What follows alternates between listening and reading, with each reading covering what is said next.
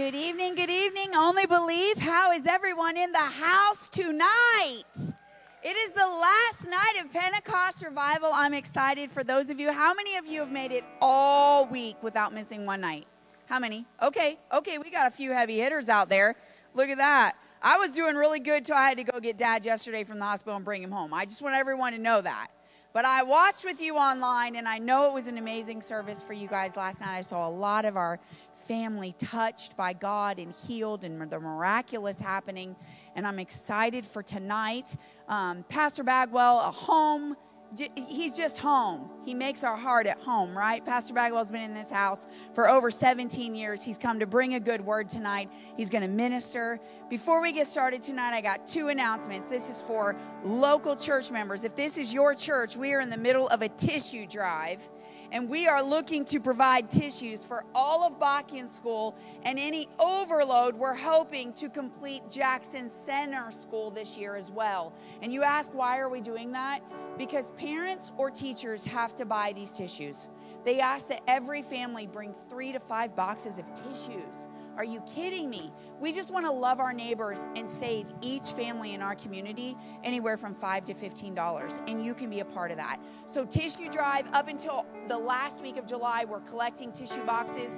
I don't know about you, but you can literally go on Amazon and put in the church address. You buy them, and they will ship them here for you. It doesn't get any easier than that. Also, I wanted just to remind you that next week is the small group kickoff. And if you have not signed up for a small group, we are a church of small groups, and we believe in discipleship here in this house. Amen. And so I'm just encouraging you this Wednesday night. There will always be a message in the house if you come on Wednesday, but I would encourage you to get involved in a small group where we can confess our faults, our struggles to one another, and be healed together and find freedom. Amen. So stand to your feet tonight. We're going to start off with a little bit of worship. And I just want you to lift up your hands tonight and just say, God, I surrender. Do what you will. Move me where you need me to be. Lead me tonight. Open my heart and let the words settle in. In Jesus' name, amen.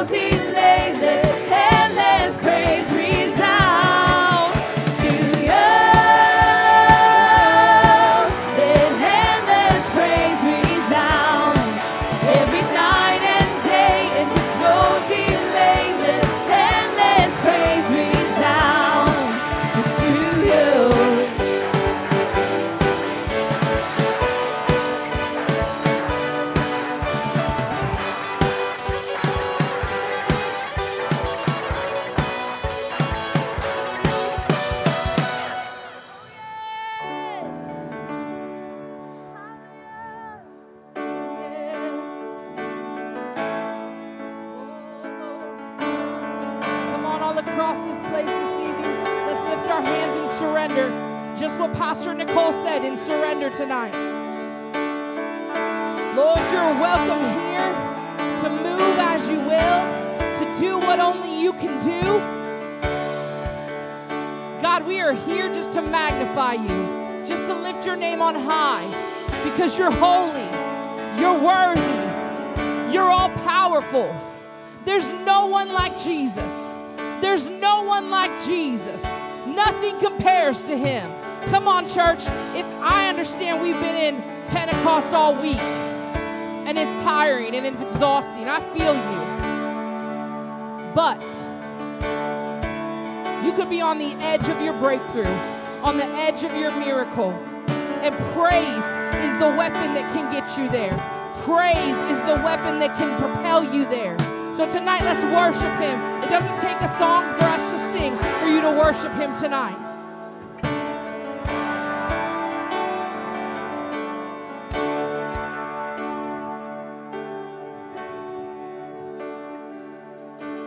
I just want to speak the name of Jesus over every heart and every mind. I know there is peace within your presence. I speak Jesus.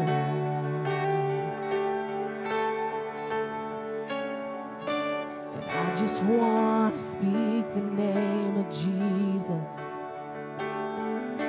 till every dark addiction starts to break, declaring there is hope and there is freedom. I speak Jesus.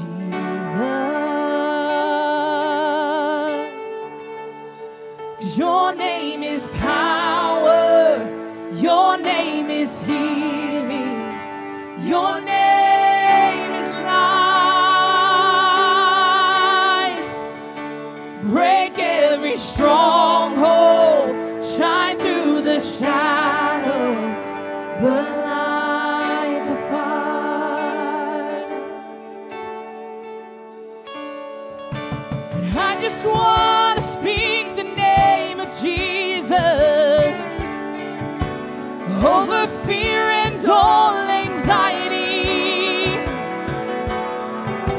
to every soul held captive by depression. I speak Jesus. Come on, let's sing your name. 'Cause your name is power. Your name is healing. Your name is life. Oh, break every stronghold. Break every stronghold. Shine through the shadows. Burn like a fire. Your name is power. Your name is healing.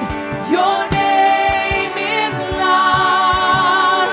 Oh, it breaks every stronghold. Break every stronghold. Shine through the shadows. Burn like a fire. Shout Jesus from the mountains. Jesus in the streets. Jesus in the darkness over every enemy. Jesus for my family. I speak the holy name of Jesus. Oh, shout Jesus from the mountains. Jesus in the streets. Jesus in the darkness over every enemy. Jesus for my family. I speak the holy name. Jesus. Shout Jesus. Shout Jesus from the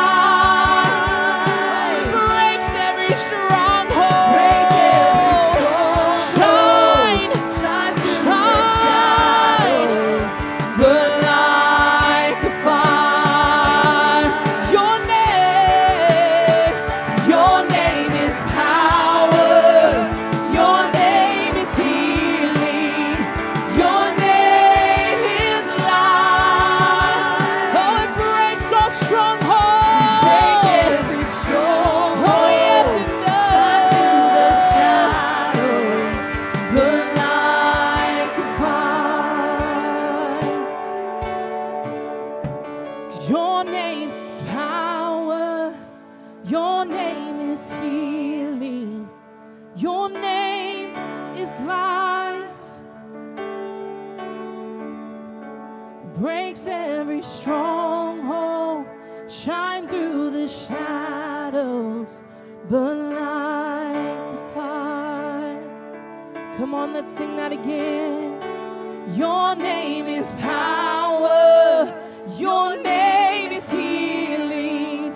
Your name is life. Break every stronghold. Shine through the shadows, burn like a fire.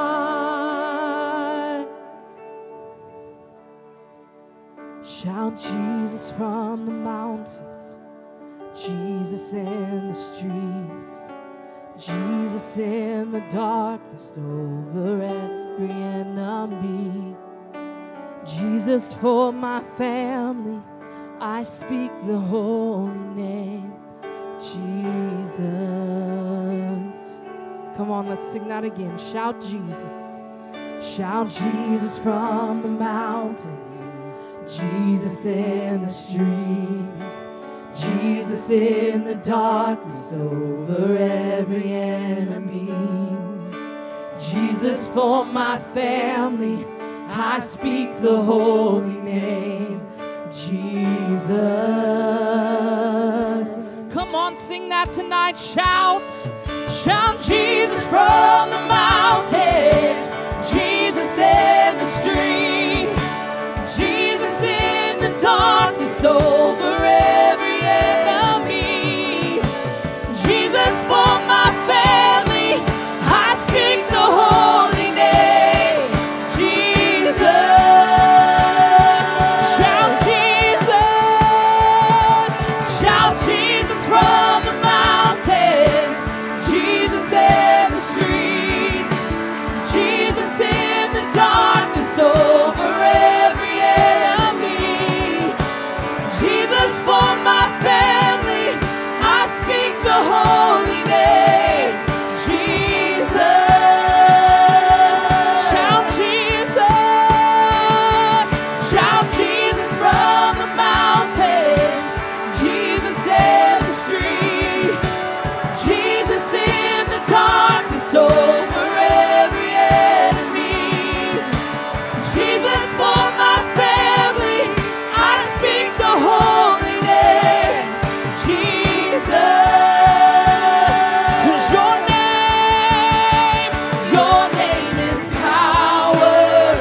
Your name is healing. Your name is life. Oh, it breaks every stronghold. Break every stronghold. Shine through the shadows. Burn like a fire. One more time. Your name is power. Your name is healing. Your name is life. Oh, it breaks every stronghold. Break every stronghold. Shine through the shadows. Burn like a fire.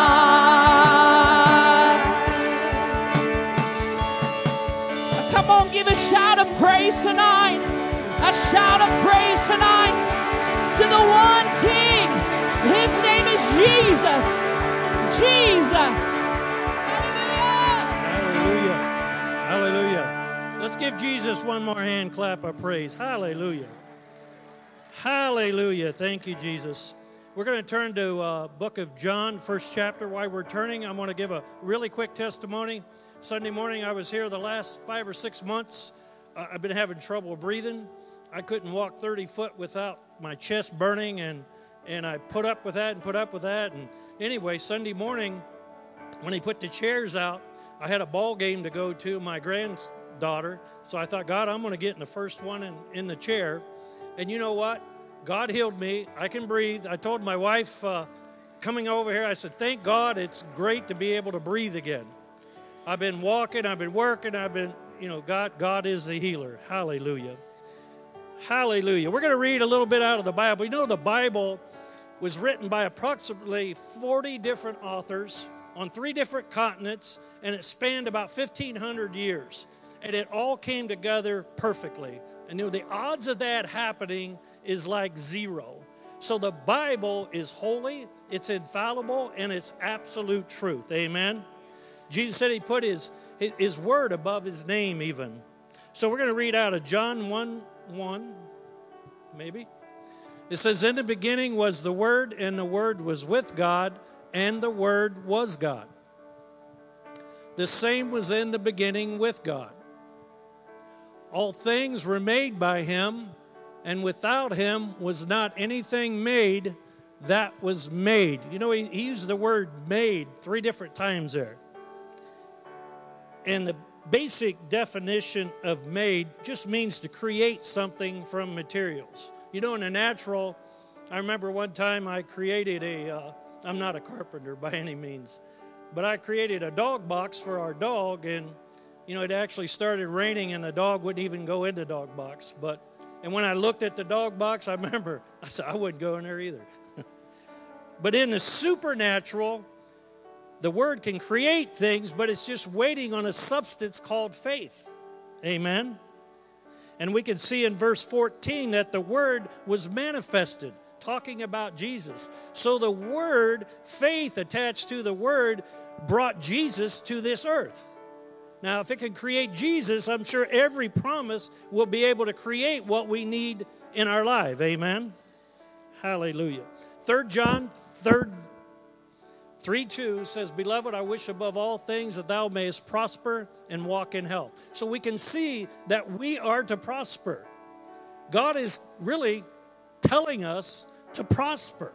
We are to prosper. And we know the scripture in Malachi 3, how if we give our tithes, we'll walk under an open heaven and God will pour down blessings upon us. Amen. Luke 6:38 says, if we give, God himself will give back to us. Good measure, pressed down, shaken together, and running over. So God wants us to prosper so we can be givers. Let's say, well, I'm a giver now. God wants you to be a bigger giver. Amen. So go to Romans 4:18. And we are to be followers of Jesus. Amen. There's 2 things that I see that Jesus did a lot of. He went to church and he gave. And we are supposed to be following him. So we should be going to church and we should be givers. Amen. Hallelujah. Romans 4:18. Abraham had a need in his life. And he got a word from God. He said, who against hope believed in hope? See, Abraham didn't have any hope to have a child. But then that he might become the father of many nations, according to that which was spoken, so shall thy seed be. But he got a promise from God. And when he got that promise, hope came back into his life. Expectancy. He expected God to do what he said he would do. Amen. And as we put the tithing and giving promises into motion, we need to start expecting God to do what he said he would do. Amen. So if you're in a hopeless situation in your finances, become a tither and a giver. And God will give you hope. He'll give you an expected end. Amen. Verse 19. It says, and being not weak in faith, he considered not his own body now dead, when he was about 100 years old. See, he didn't look at his own ability. When we tithe and give, it's not our ability. It's going to bring it to pass. It's God's ability. All the word of God, every promise is yes and amen. The promise is crying out to be manifested. As it manifested Jesus, the promises are crying out for faith. They're crying out so they can be manifested in our life. Amen. In verse 20, he said he staggered not at the promise of God through unbelief, but was strong in faith, giving glory to God. See what Abraham did? He thanked God daily. He praised God daily. He worshiped God daily, thanking him for the promise, praising him for it. I can see Abraham when things got really tough. It didn't look like it was working. I believe he just lifted up his hands and just started thanking God and started praising God and worshiping God. But in the presence of God came. But you know, we have to do that daily. Just don't give and just don't tithe without expecting God to do what he said he would do. We are, the promise is crying out, and I believe we're in the day and time that God wants us to prosper more than ever. I can hear the word crying out more now than ever before. Amen. But we need a spirit of expectancy. Expectancy is a breeding ground for a miracle. I believe I heard that someplace, but it really is. And we need to, and God wants us to create prosperity in our lives so we can be givers. And really, to be like Jesus, we should be givers. Jesus never ran into one need that he couldn't meet, and we should be the same way. So I think we just need to shake ourselves and start expecting God, thanking God, praising God, worshiping God for the tithe and for when we give, for God to do what he said he would do. Amen. Hallelujah. Can you bring out the buckets, please? Let's pray. Father God, I thank you, God, Lord, that you're a faithful God. Hallelujah. God, you're a faithful. Your word is faithful. You are faithful. Jesus, you are faithful. Now, Father God, I thank you, God, for helping us to have a spirit of expectancy, God, expecting you to do what you say you will do. Now, Father, I thank you for prosperity and blessing upon every person tonight as they give and as they tithe. And God, I thank you for prospering them, God, because that is your will, for they can be bigger givers than ever before. Now, Father, we thank you for it in Jesus' name. And everyone says,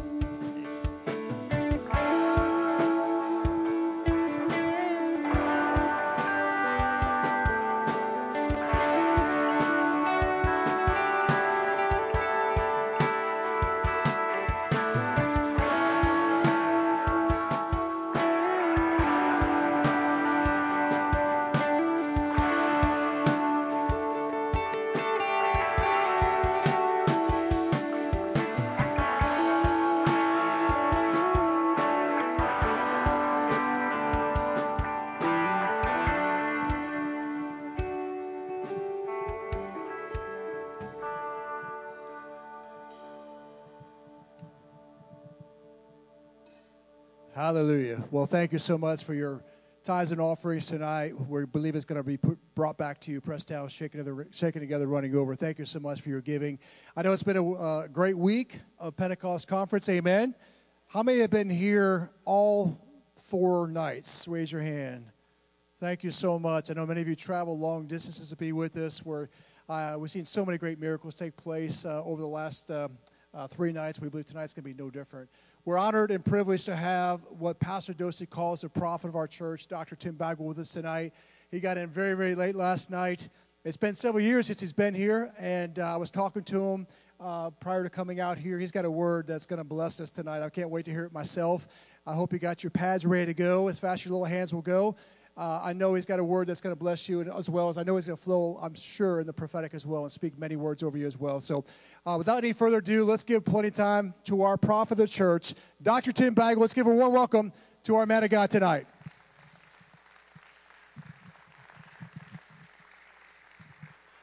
Praise God. Hallelujah. Let's give the Lord one more great praise tonight. Hallelujah. Oh, you can do a little bit better than that. Praise God, praise God, praise God. Hallelujah. You can be seated. So good to be here. Give me a moment to preamble a little bit and just say it's a great joy and a great privilege to be back with you.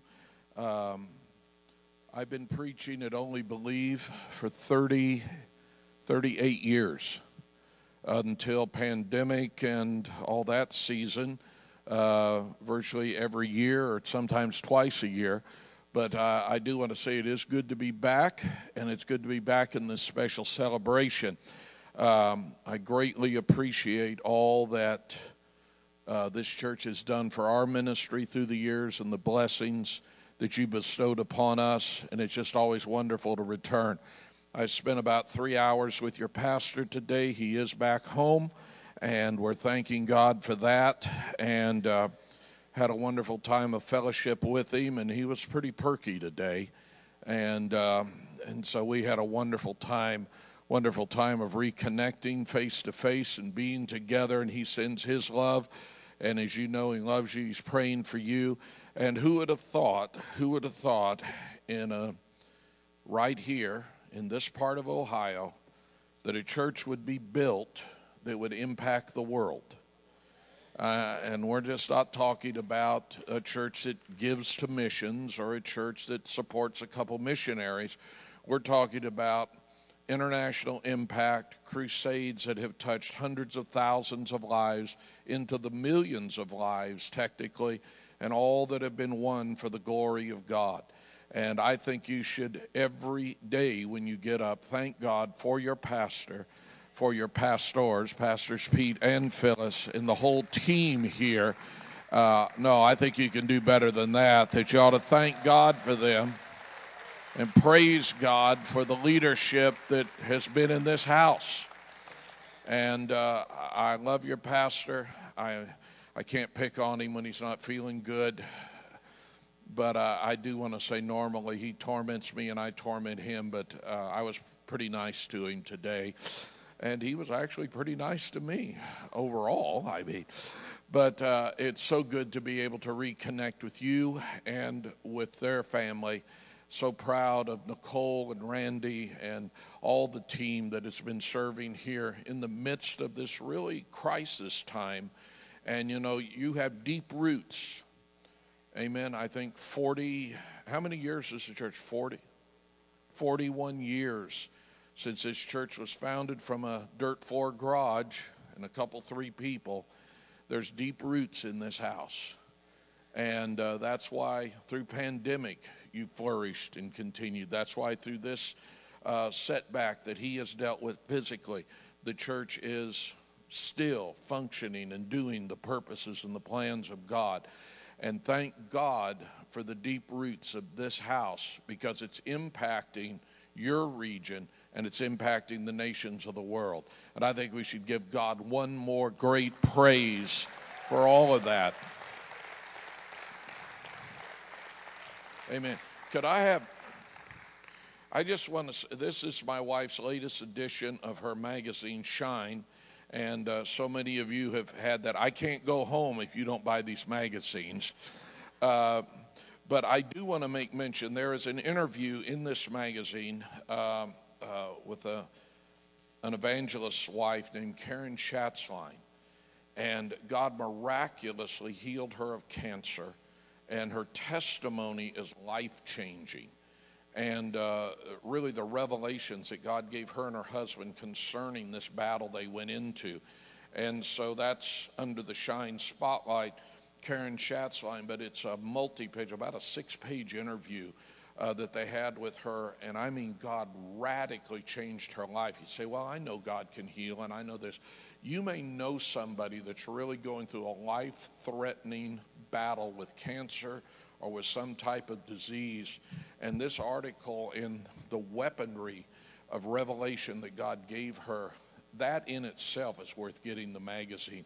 But as most of you know, this is a ladies' magazine, so all of you men need to buy one for your wife. And but Gayla deals with this magazine in such a beautiful fashion, but she deals with it in the natural, she deals with it in the emotional, she deals with it in the spiritual. And if you look at this magazine, the quality of it is so exceptional. But I really would appreciate it. It would be an honor if you'd get a copy of them. I'm not here for 2 or 3 nights. I'm just here tonight. But you'd get a copy and maybe get 2 copies. Get one for yourself and then get one to give away, because what's in it will change lives. And so I'd just like you to have that. Quentin, get up here. You make yourself useful. Thank you. Praise God. And so I just want to encourage you to do that. Now, I'm almost ready to preach, and are you all still alive out there? You're the quietest breathing church I've ever been in the presence of.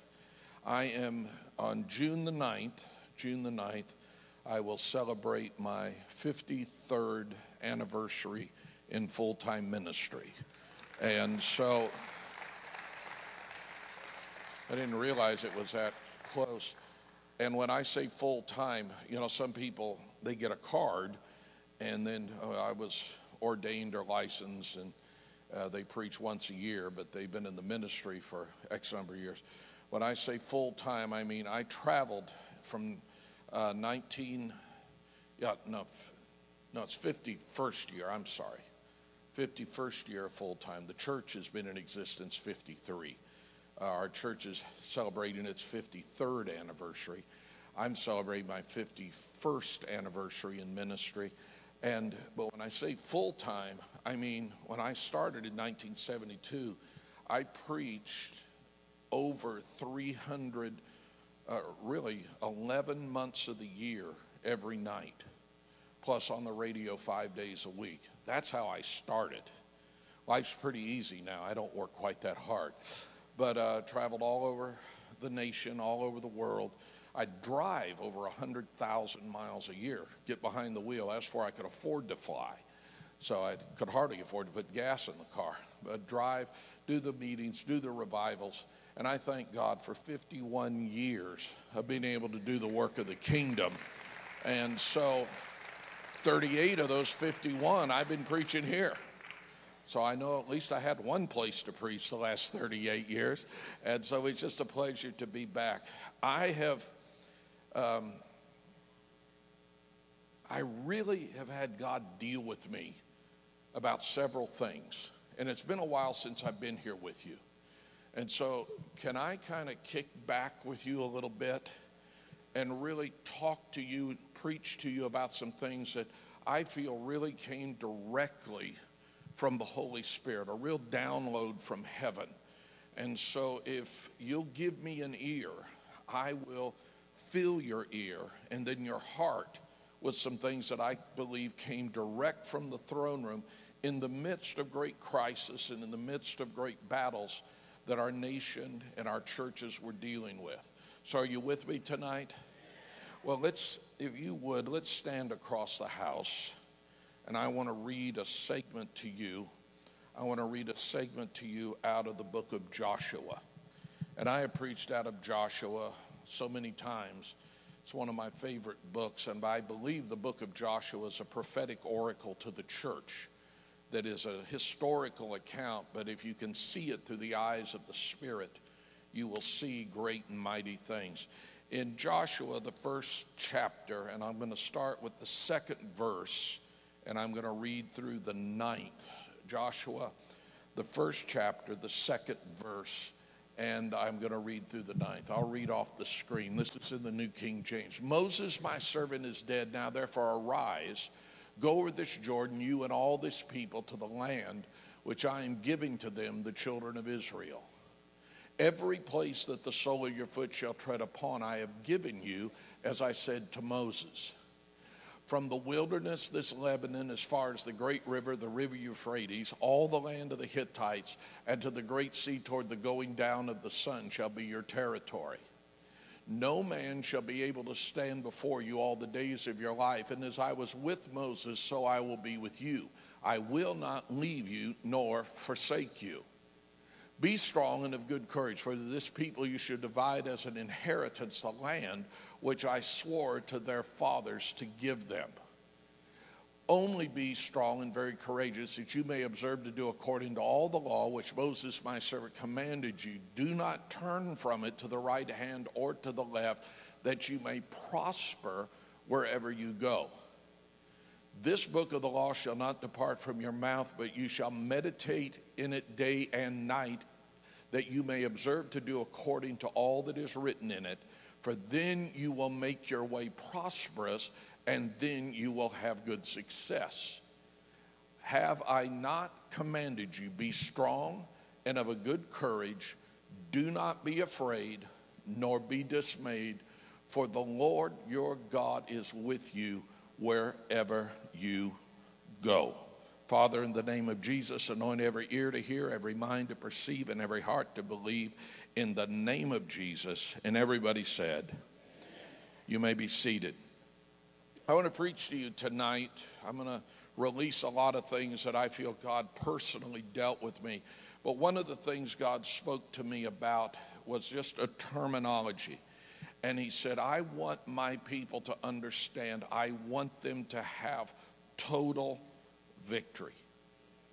Can you say that with me? Total. Okay, let's do it together. Total victory. One more time. Total victory. I believe God wants us to walk in complete victory. I believe God made us three-dimensional. He made us body. He made us soul / mind, will, emotions. And he made us a spirit. So we're a spirit naturally that dwells in a body. And we understand the thief came but to kill, to steal, and destroy. But the Lord said, I have come that you might have life and have it more abundantly. I came that you would have the Zoe of God, or the life of God, and then have an overflowing, superfluous outpouring of the blessing of God. So a lot of times when you talk to people, and I think this is very common, you talk to people about their walk with God or their life, and many people you talk to, they have great victory financially. But relationally, their life is in chaos. Or they have a great marriage, great family, great home, but they can barely get their bills paid. Then other people, they can get their bills paid, but they're constantly sick with something. If they get over one thing, it seems like they're battling with another. How many, the gentleman was mentioning, the word of the Lord said through the Apostle John, I wish above all things that you may prosper and be in health. Not just prosper, but be in health, even as your soul doth prosper. So we're dealing with a natural blessing, which is financial prosperity. We're dealing with a natural blessing in health, but then we're also dealing with a soul or a emotional and spiritual blessing as your soul doth prosper. You still with me? Give me a minute here. I'm laying some groundwork. And so what begins to happen, God begin to speak to me. He said, I'm not a God of partial victory.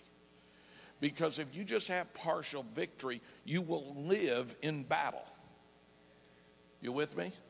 And I think we get so accustomed to being in a battleground that we're not looking for an end to the battle. Because when you look for an end to the battle, you're looking also for an end to the war. And God has something bigger and better for us than to just live in struggle and just live in conflict and live in crisis. And I see the resilience in your pastor, the determination in your pastor. Okay, I'm walking through something. I'm dealing with something. But I'm not going to quit. I'm not going to give up on the dream. I'm not going to give up on the vision. I'm not going to give up on the things that God has said and God has declared. So I want to say to you tonight, number one, God wants you to walk in total victory. You still with me? See, Philippians, the 4th chapter, the 19th verse says, but my God shall supply all. Everybody say all. But my God shall supply how many? All your needs according to his riches in glory by Christ Jesus. So God's not saying I'm going to give you partial supply. God's not saying I'm going to supply 50% of your need. God's not saying I'm going to supply 75% of your need or 20. He said I'm going to supply all your need. Through what? Through his riches. So it doesn't matter what inflation is, doesn't matter what the stock market is, doesn't matter whether the Democrats or the Republicans are in control. What matters is God said, I shall supply all your need according to my riches that are in glory. Now, how many understand something? You have a need for health. You have a need for peace. You have a need for joy. You have a need for your marriage to be healthy. You have a need for your children to be a legacy and to be blessed and have the hand of God upon. These are needs in your life. And God said, I shall supply all your need. And when you think about it, it said that a good man will leave an inheritance for his children's children. So that means you need to be blessed enough to be able to bless 2 generations after you. Because God said a good man will leave an inheritance for 2 more generations. How many understand? You can't do that if you are receiving less than enough. Everybody say total victory. Now, let's go back to Joshua for a minute. Moses, my servant, is dead. That's very eloquently put. God speaking to Joshua, who was probably closer to Moses than any human being on the face of the earth. And the nation of Israel is grieving, and they had been grieving for many days. So God says, all right, Moses is dead. Not that he's passed away. Not that I have gently cradled him in my arms and taken him into the bliss of eternity. He just talks to Joshua and says, Moses is dead. Get up. Arise.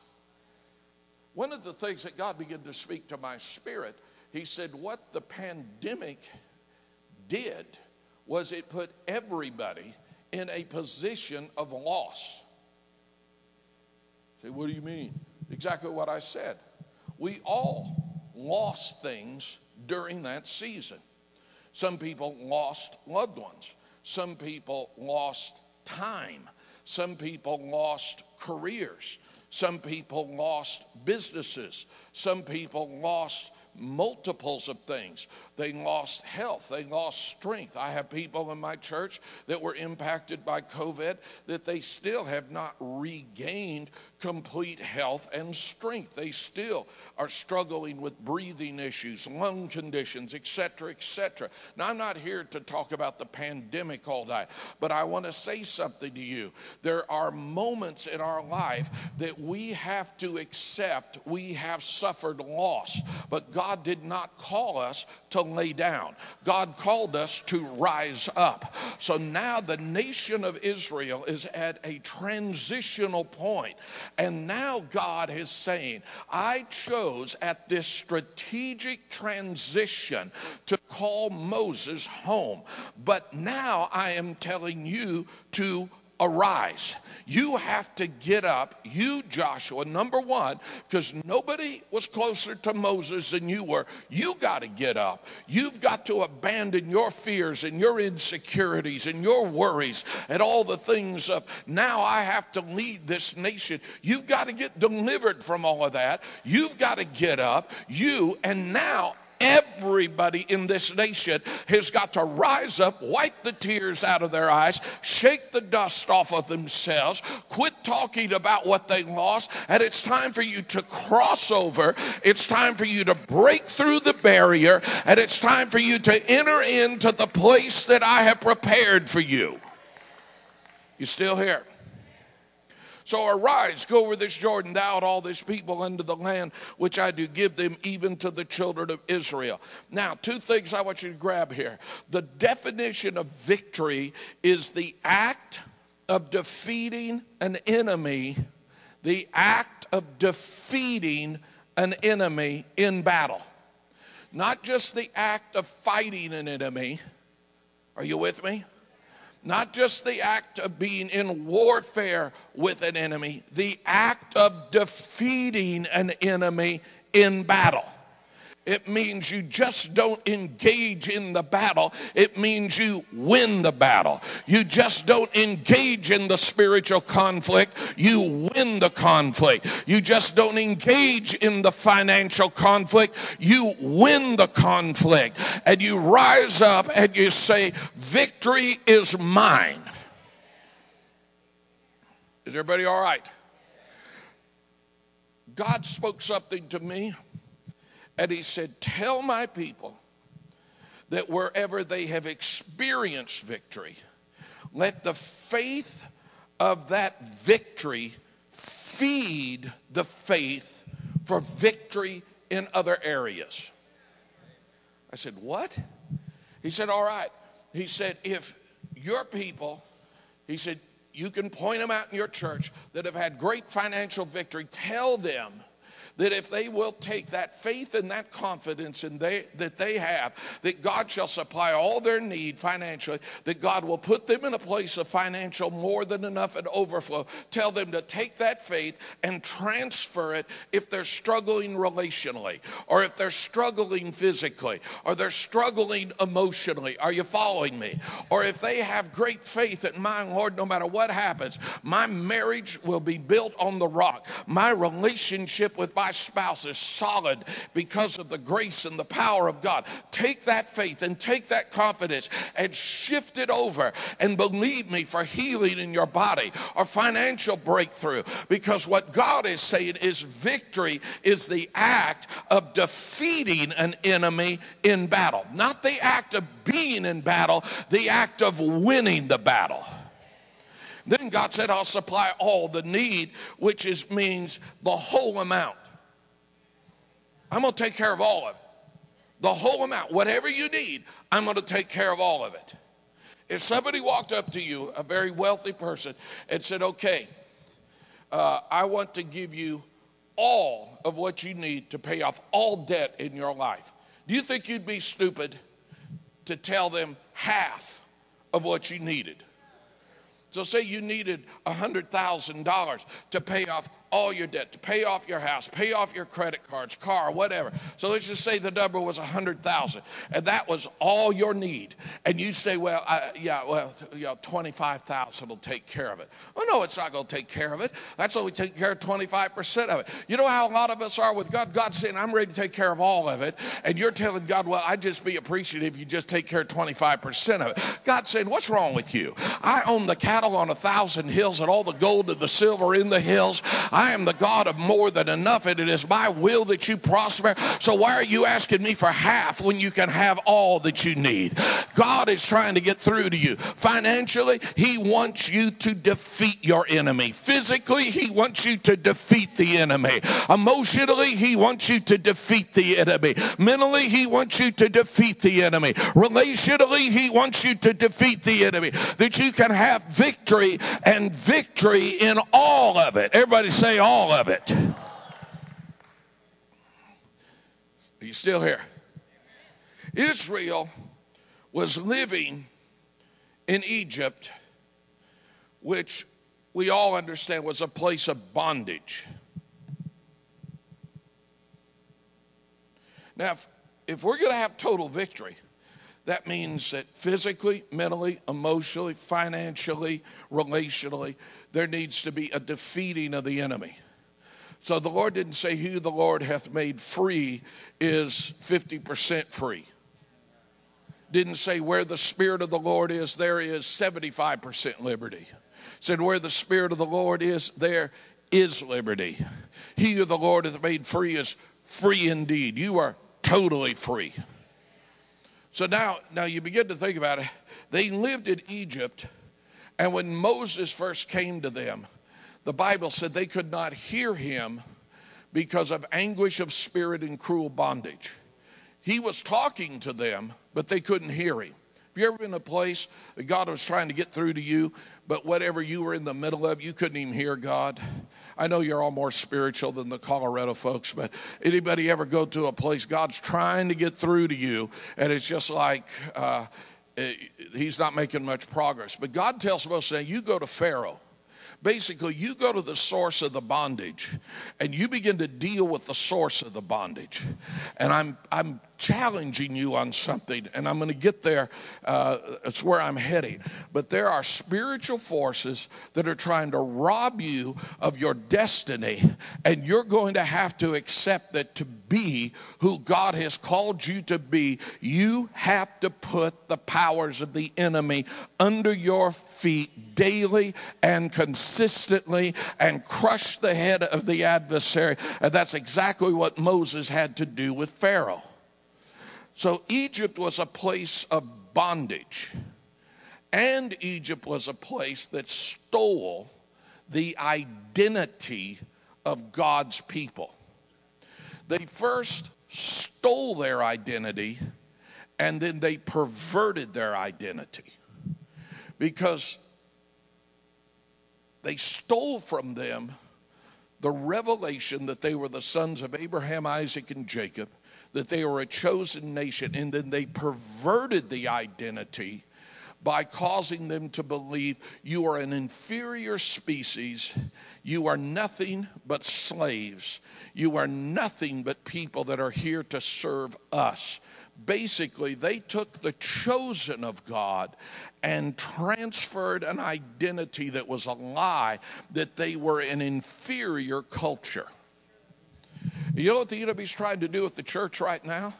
He's trying to steal from us the revelation that we are a chosen generation, a royal priesthood, a holy nation, a peculiar people. He is trying to steal from us the revelation that we're the light of the world and the salt of the earth. He's trying to steal from us the revelation that we are kings and we are priests. And he's trying to pervert the revelation of who we are into believing that we are not going to make the impact that God's word has said we can make, that the word is not relevant. The word does not connect to this generation. The church is not going to survive. But I got news for you. When God says something, there is no expiration date on it. And when God declares something, he is going to bring to pass everything that he has said. Now I'm going somewhere, so stay with me. So they're in the place of bondage and the place of stolen and perverted identity. Then God takes him into the wilderness. You with me? God takes him into the wilderness. And the wilderness became a place of miracles. But not just any kind of miracle.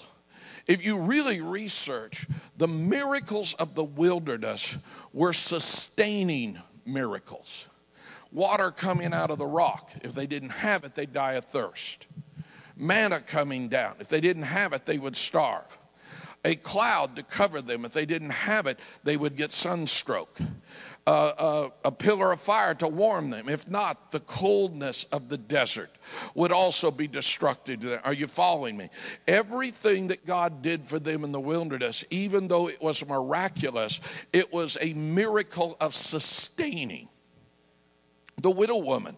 What was the miracle with the widow and the oil and the meal? It was a sustaining miracle. She sustained the prophet, and the prophet sustained her, or God sustained her through the prophet. You with me? But let me ask you a question. If just being sustained was the perfect plan of God, then why was God trying to get them out of the wilderness? Because God wanted more for his people than just enough. He wanted more for his people than just enough. He wanted more for his people than to say, well, praise God, we all get some manna. And you know what? There was just enough for one day. And he told them, don't take any more. Just get enough for one day. You talk about putting a lid on it. God's saying you can't even put it in the freezer and eat it tomorrow. No, this is for today. I'm going to give you just enough for today. I'm going to keep you just warm enough. I'm going to keep you just cool enough. I'm going to get you just enough water. Are you following me? And if that's what God wanted for his people, he had them right where he wanted. And what a legacy. Every day we live in a miracle. Every day we see the manifested hand of God. Every day we're warmed, and every day we're cooled, and every day we're fed, and every day we're watered, and our shoes don't wear out. Can you ladies imagine one pair of shoes? My God, you talk about a curse. Lord have mercy. Even if those sandals had the red soles on the bottom or whatever, those Christian Louboutin ones or whatever the case might be, they were living in a pair of shoes in garments that did not wear out. And everybody gets excited. It was so miraculous. It was so miraculous. Can you imagine every day eating the same thing? Every day drinking the same thing? Every day wearing the same shoes? Every day, every day, every day. It's the same. It's the same. It's the same. That's not what God wants for us. I'm praying, and the Lord showed me in the Spirit. And our church has a middle aisle like you do. And he showed me my wife's hand in my hand. And he said, I'm getting ready to do something in your church. I said, what are you getting ready to do? He said, I'm getting ready to put your foot in the water. And I'm getting ready to part the waters. And I'm getting ready to shift your people from just enough to a supernatural overflow. I'm getting ready to move them from the place of partial victory to the place of total victory. Only believe. I want you to hear me. Those of you that are watching online, I want you to hear me. God is not in the mood right now to give you a 25% blessing. God wants to supply all your need. God is not wanting to keep you at a place that you have just enough. Just enough is not what God wants for you. I've come that you would have the life of God and have it superfluously. I don't want you to have just enough. I want you to have more than enough. And when they put their foot in the waters parted, and God permanently transferred them out of the place of just enough into the place of the unlimited blessings of God. Somebody's got to help me. No, I said somebody needs to help me tonight. I'm preaching a lot better than you're shouting with me. Somebody's got to grab this tonight, because some of you are in a walk right now. You're in a positive collision course with leaving the limitation of your yesterday and stepping into the miracle of your tomorrow. Oh, you better give God some praise. Stay with me, stay with me. Go to Deuteronomy, the 8th chapter, the 3rd verse. Deuteronomy chapter 8, verse 3. I'm looking for it on the screen. So he humbled you, he allowed you to hunger, and he fed you with manna which you did not know, nor did your fathers know, that he might make you to know that man shall not live by bread alone, but man lives by every word. Read that last part with me.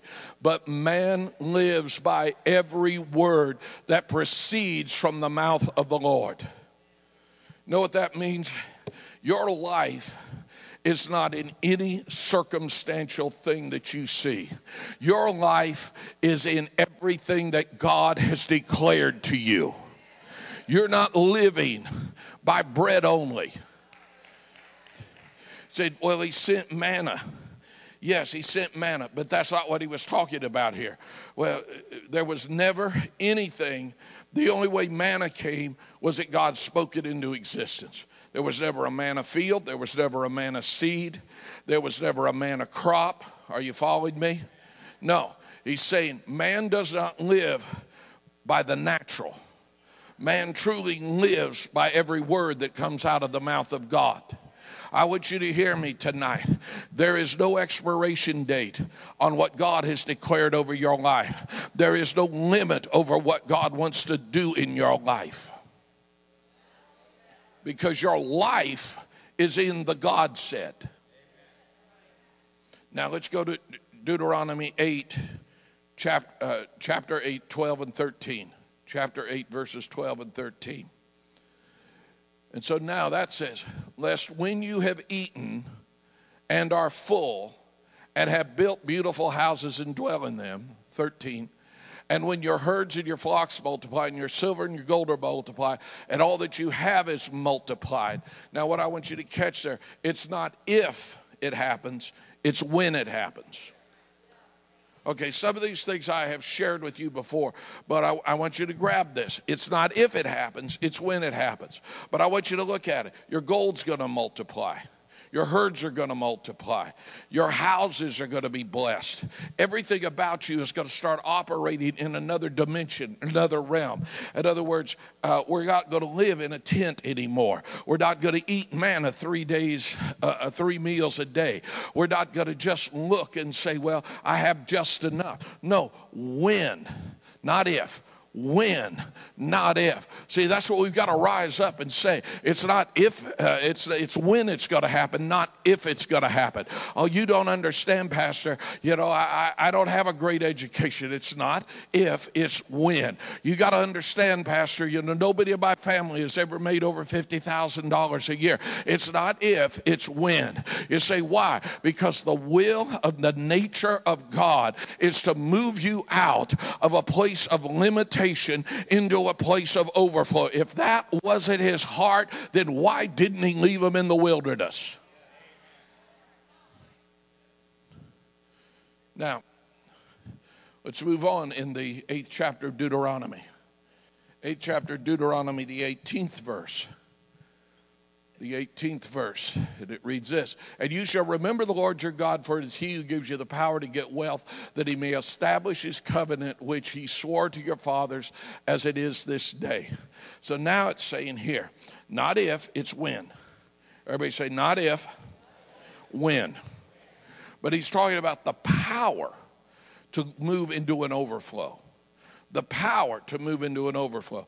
Now, what did the enemy do in Egypt? He perverted their identity. The minute the enemy can cause you to believe that you are not who God says you are, is the minute that you shift, that you lose out on what God is wanting to take you to.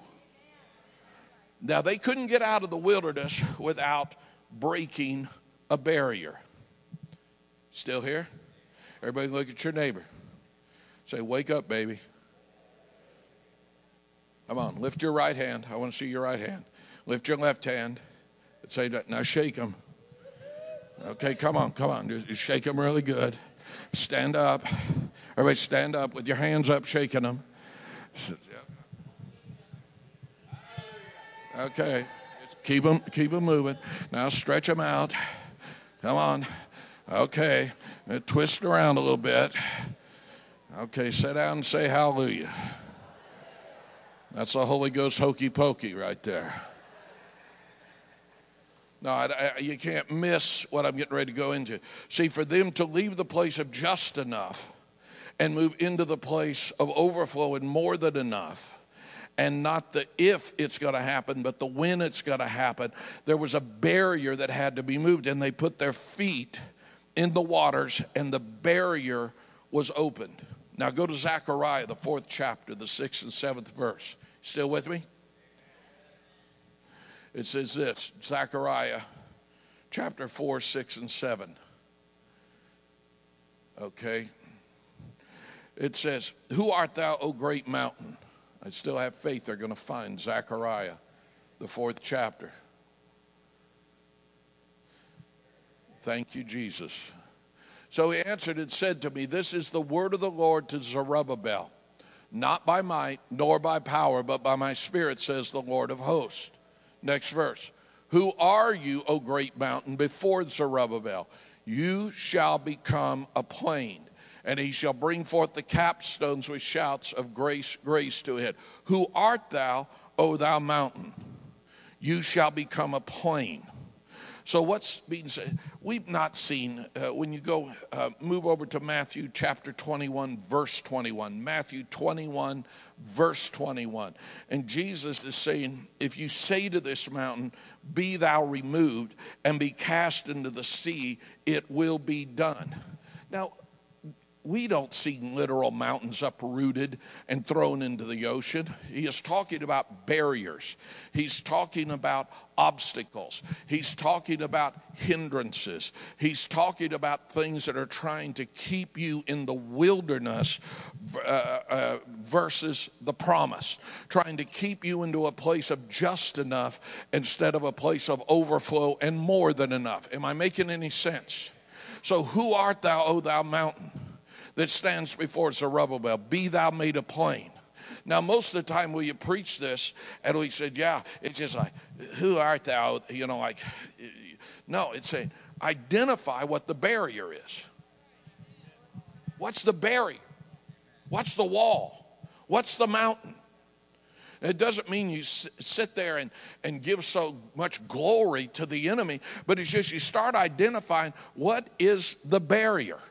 What is the wall? What is the mountain? And if you say, Jesus said, if you speak to the mountain, because life and death are in the power of the tongue. The life of your future is coming out of your mouth, because part of what should come out of your mouth is a sharp two-edged sword, because Jesus said, you can do the works that I do and greater works than these. In the book of Revelation, it talked about a sharp two-edged sword coming out of the mouth of the Lord Jesus Christ. And when you speak and that sharp two-edged sword comes out, what are you doing? You are attacking the barriers. You are attacking the mountains. You are attacking the the rivers that don't seem to part. You're attacking the obstacles that are coming to rob you of what God has declared over your life. Stay with me tonight, because if you can hear what the Spirit is saying, you've got to get this, that when you can speak to that mountain, instead of keep talking about the mountain will begin to be uprooted. It will begin to be moved, because you are taking authority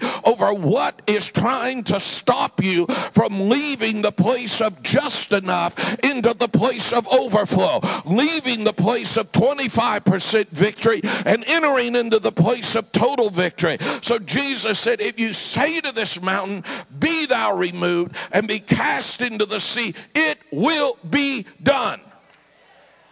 Now, I live in mountain country. From my back patio, I could see the western slope and all the mountains. And I looked to my left and I could see Pikes Peak. And those mountains have been there a long time. And I believe, with as anointed as I have been at moments, and I could say, I declare Pikes Peak be moved. It's going to be there. But I can speak to obstacles in my life. I can speak to roadblocks in my life. I can speak to barriers in my life. I believe I have what I need to declare anything that is trying to rob me of the overflow that God has prepared for me. I believe I've got enough life and enough power in the words that I speak to move those mountains. The weapons of our warfare, 2 Corinthians 10, verses 3 through 5.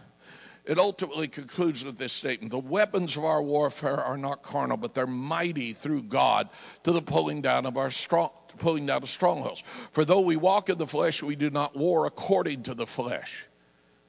For the weapons of our warfare are not carnal, but mighty through God for pulling down or destroying strongholds, casting down arguments and every high thing that exalts itself against the knowledge of God, and bringing every thought into captivity to the obedience of Christ.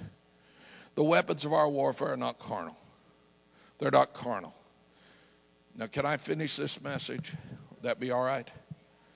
Because I've been laying the groundwork to get you to something that is very significant. God is trying to show us something.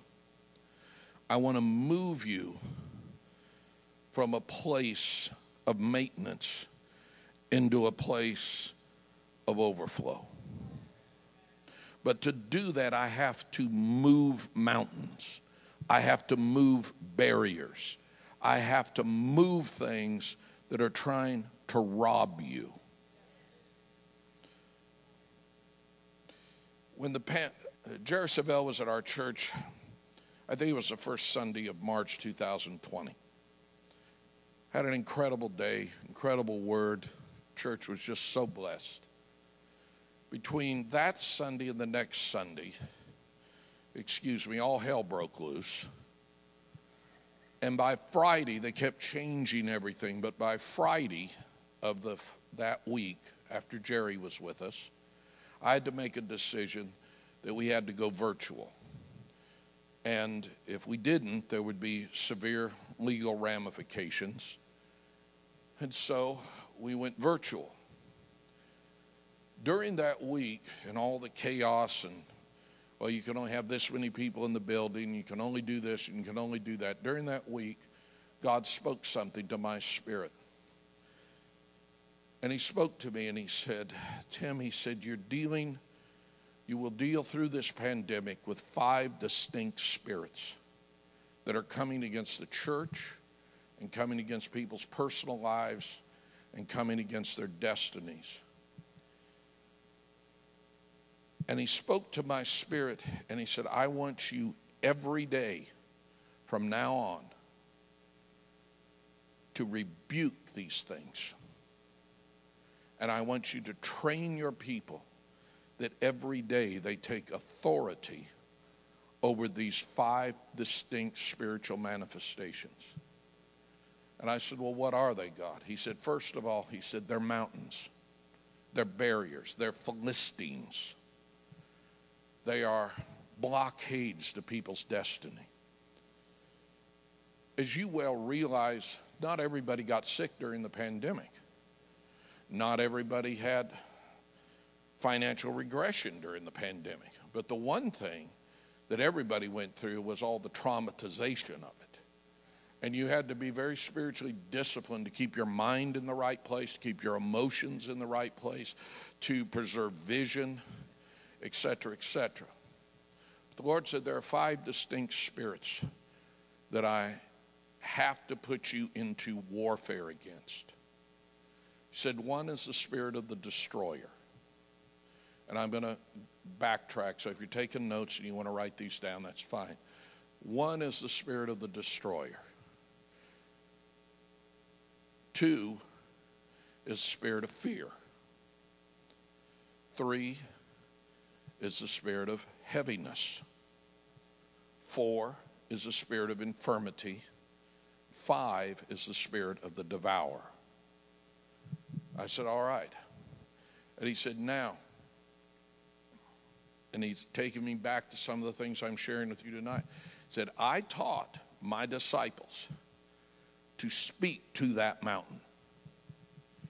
And I am telling you that every day you have to speak to these mountains to keep them neutralized to where you can move out of limitation and possess what I say that you can have. Now, this is what God told me, and this is what God told me to tell my church. And so this is not my church, but I've been in a relationship with you longer than some of you have been here. I've been in a relationship with you longer than some of you have been alive. But I have been sent with a prophetic word for you, that it is time to move the mountains. No, I thank you for the 12 disciples. I said it is time to move the mountains. Okay, stay with me. It is time to move the mountains. Say it again. It is time to move the mountains. Okay. The first thing he dealt with me about was a destroyer. In Revelation 9:11, it said, the angel of the bottomless pit, whose name in Hebrew is Abaddon and in Greek is Apollyon. Then when you go to Exodus 12, verse 23, the Lord teaches us how he told the people, when I see the blood, I will pass over the doorway of the house, and I will not allow the destroyer to come in. Whew. The weapons of our warfare are not carnal. The first weapon to deal with that spirit is the blood. The Lord said, when I see the blood, I will encamp in front of the doorway of your house, and I will not allow the destroyer to come in. Why? Because the blood has a voice. And when the Lord sees the blood applied to the doorpost of your spiritual house, and in a sense the doorpost of your natural house, the enemy has no legal access to your body. He has no legal access to your mind. He has no legal access to your emotions. He has no legal access to anything that pertains to you. He said, when I see the blood, I will pass over. That didn't mean he was doing a flyby. It meant he stepped right in front of the doorway of the house and say, because I see the blood, I am taking charge over the attack of the destroyer. So for the last many months, I have every day said, God, I plead the blood against the destroyer. He has no right to access my body, no right to access my mind, no right to touch anything that pertains to my church, my ministry, my life. And no matter what his diabolical plan may be, greater is he that is in me than he that is in the world. So I've got a barrier to deal with. That barrier, one mountain's name is the destroyer. But I'll tell you one thing, when you plead the blood, you move that mountain. That mountain will stand there and say, I want to wreck your marriage. I want to wreck your thinking. I want to ruin your children. I want to ruin your physical body. I want to ruin your finance. But you're either going to stand on the side of just enough, enough, or you're going to say, get out of my way. I plead the blood against you. I'm going into the place of more than enough. I'm going into the place of supernatural overflow. I'm going into the place that my life will not be infected or impacted by negativity, by loss, by lack, by limitation. I declare the devourer is rebuked through the blood of the Lamb. Somebody help me.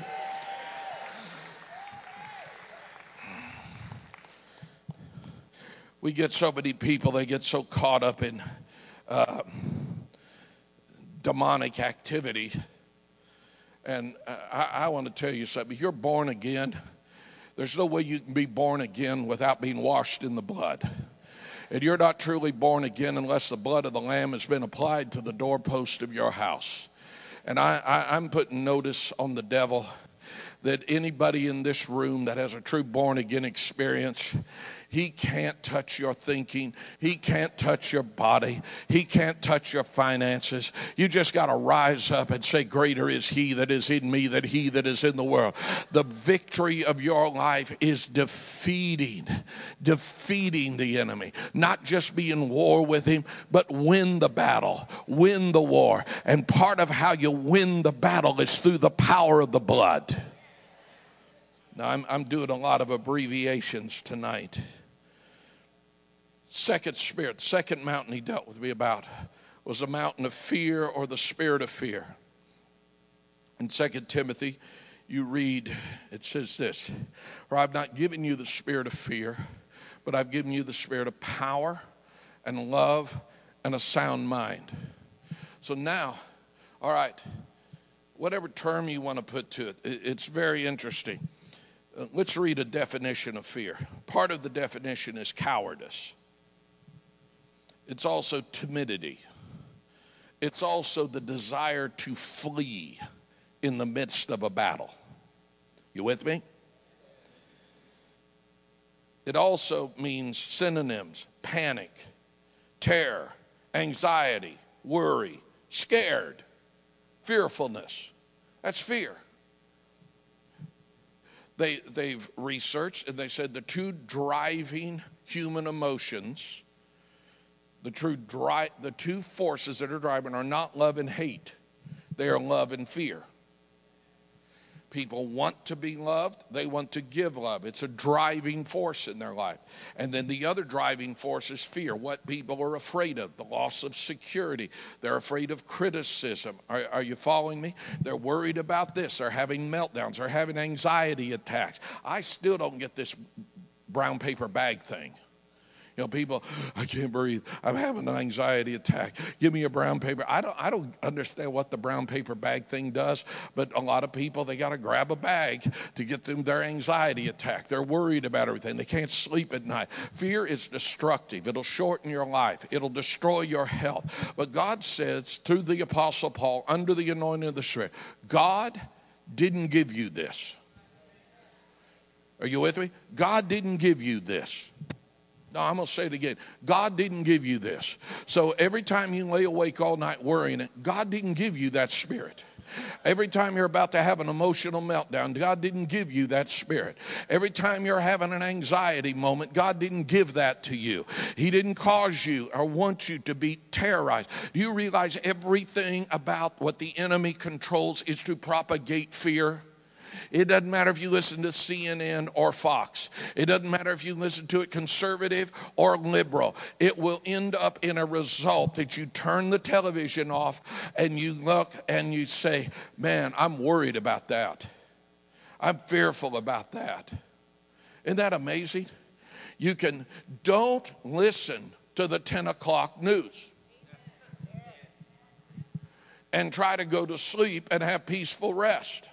Because it doesn't matter what it is. They can't even tell you it's going to rain. Oh, it's going to rain tomorrow. No, there's going to be immense thunderstorms that cloud over the air, potential of flash flooding. You can't even have a flipping rainstorm anymore without somebody trying to scare you to death and tell you to stay home. If it rains a lot, they will tell you that that's a problem. In Colorado, we have a problem because it's so dry. We've had so much rain this year, it looks like Ireland out there. And it's wonderful, it's green. But you know what they'll do? They won't say anything about the fact that the reservoirs are overflowing. They'll talk about flash flooding. They'll talk about mudslides. But they won't say, isn't it wonderful the reservoirs are overflowing? No, they got to talk about something negative. And then if it doesn't rain, well, you got to have water restrictions. Now, we have a different climate than you do here. Oh, the reservoirs are going down. And California most of the time steals most of the water from Colorado.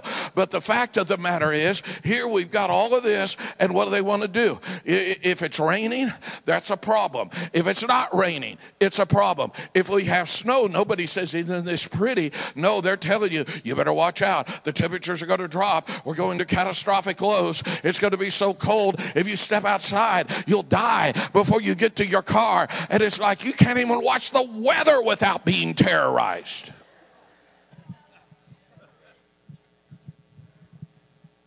God help us if you listen to anything political. That's enough to make you want to jump out the basement window. Come on.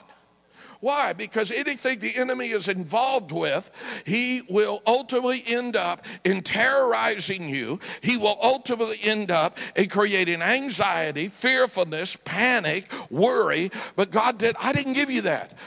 So when you start looping into that, you got to say, wait a minute, God didn't give me that. He gave me power. That word power is dunamis. That word dunamis means miracle working power, explosive power, life-changing power. I didn't give you the fear, but I gave you the power, and I gave you the agape. And the word tells us in the writings of John that perfect love casts out fear. I'm trying to move quickly because I want to get through this, but I know some of you are getting close to that turning into a pumpkin thing, and so stay with me. The truth is, God said perfect love will cast out fear. So I gave you power over fear, then I gave you love that'll cast out fear, and the word sound mind deals with judgment, which means God has given us divine wisdom. So I've given you miracle working power, a source that casts out fear, and wisdom to deal with the decisions of life. Therefore, quit being fearful. I didn't give it to you. Get rid of it. So how do you get rid of it? You use love. You use power. You use wisdom. And what does that do? That rebukes the spirit of fear. Number 3. Third thing is, he talked to me about the spirit of heaviness. The word heaviness means despair, being disheartened, being faint, or giving up. Isaiah 61:3 just says, put on the garment of praise for the spirit of heaviness. So stay with me here. What are we talking about? We're talking about moving mountains. We're talking about moving barriers. I'm closer to being done than you realize. I'm looking at the countdown clock up there, and it's almost going to explode because it's being overloaded.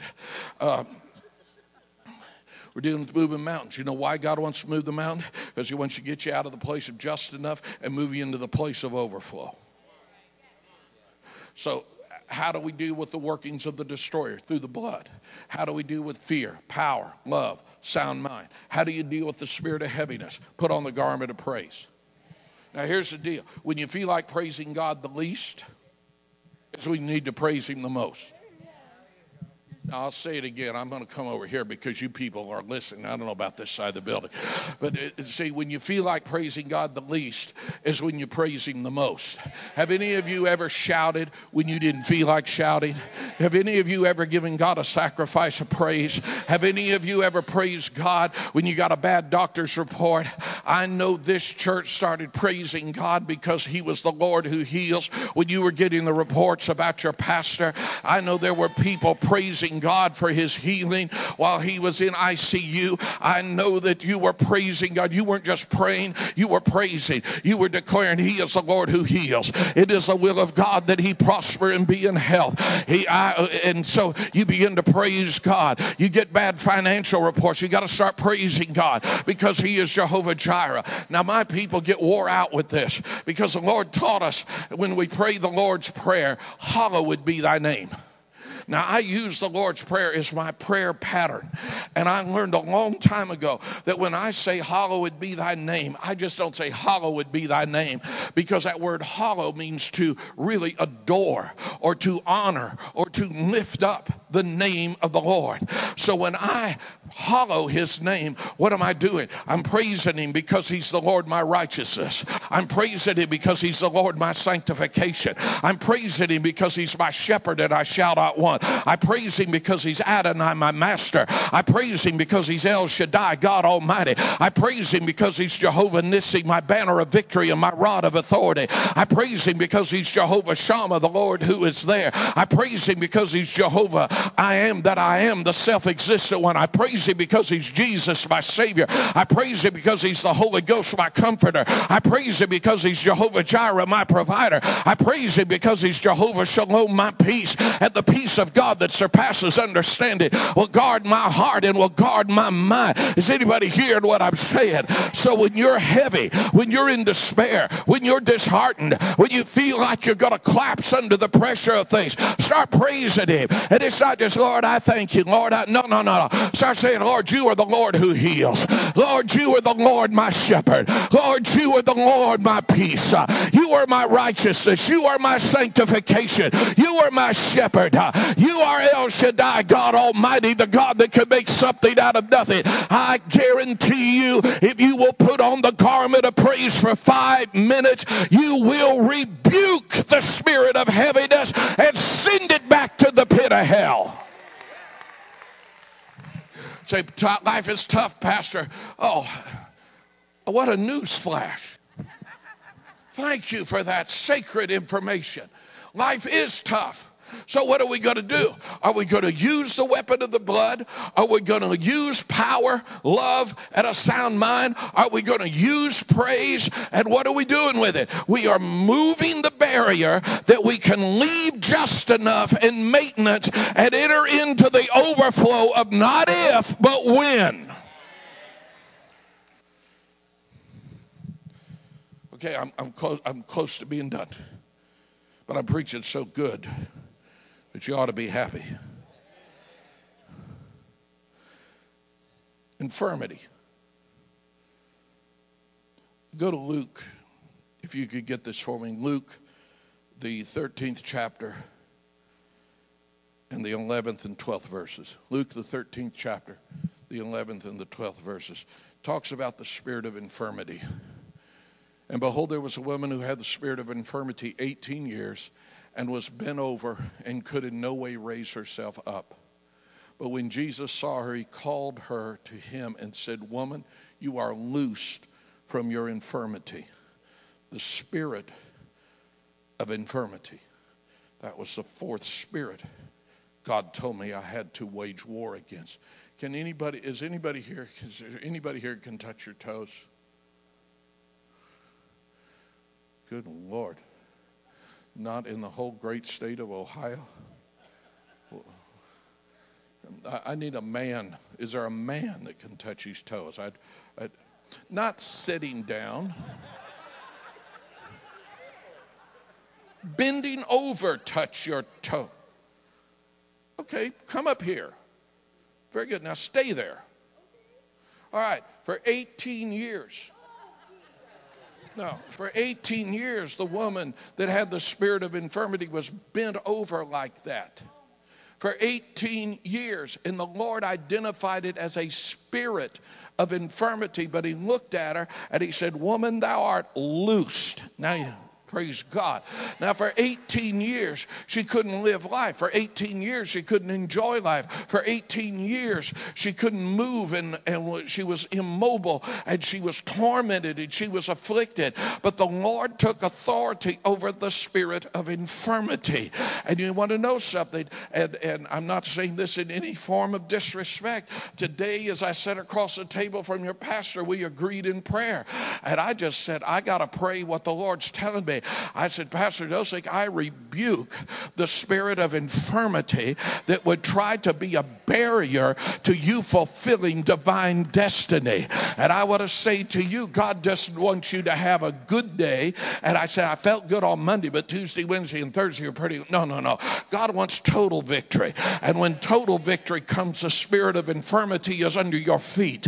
And the Lord is trying to get you to understand something. He is the Lord who heals.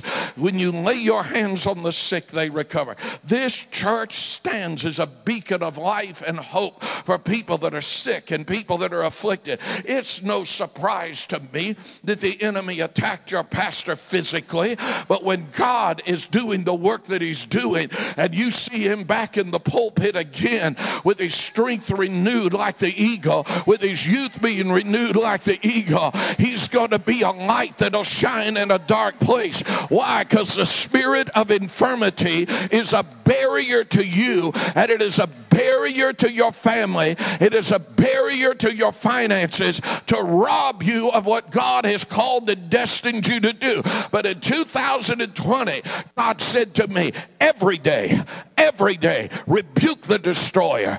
Every day, rebuke the spirit of fear. Every day, rebuke the spirit of heaviness. Every day, rebuke the spirit of infirmity. And every day, rebuke the devourer.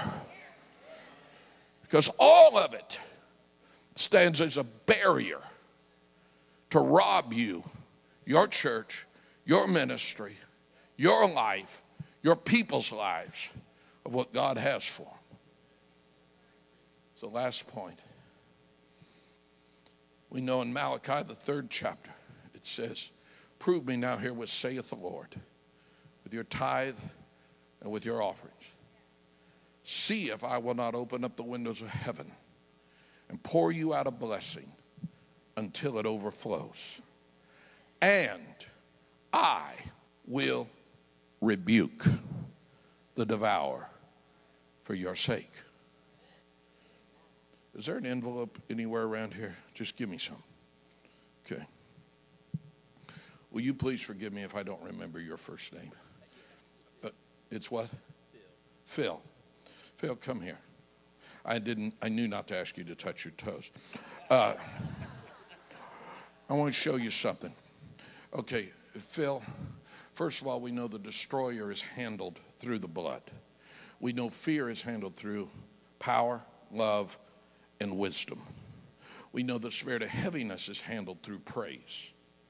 We know the spirit of infirmity is handled because healing is in the atonement. And it is God's will that we're healed. And he is the Lord who heals. And we know, as Jesus did, he rebuked the spirit of infirmity. But I want to show you something about your seed. So when you take a seed and you sow it. So let's say there's, typical offering for you, $5,000, $6,000 on any given day. I wish I wasn't teasing, but you sow that seed. And when that seed leaves your hands, where's a bucket, a container? Did you remove them all from the house of God? How dare you take the offering containers and not restore them into the temple? He's thinking I'm serious. Pretty close. All right, this represents a receptacle that you put a seed into. Everybody's getting quiet now. He's talking about money. Money. But he said, if you will test me with your tithe, but not just your tithe, and your offering, and you'll sow it, the first thing I will do is I will unlock the floodgates. But here's the other part. I will rebuke the devourer. So when the seed goes in, God, as he would stand in front of the doorway of the house to deal with the destroyer, God instantly, when your seed goes in, he looks at Satan and says, I, Jehovah Jireh, rebuke you. know what that means? That the enemy, come here, you look kind of devilish tonight. You. So, now you be the destroyer. So when the power of the blood comes, you're trying to access. But when the power of the blood comes, the Lord stands in front of the doorway of the house and pushes that enemy back. And then when fear comes, love, power, and a sound mind pushes him back. When heaviness comes, glory, glory, hallelujah. Since I laid my burdens down, glory, glory, hallelujah. Since I laid my burdens down. And then when sickness comes and he tries to come, I rebuke the spirit of infirmity. But when the seed gets sown, the second it transfers from your hand,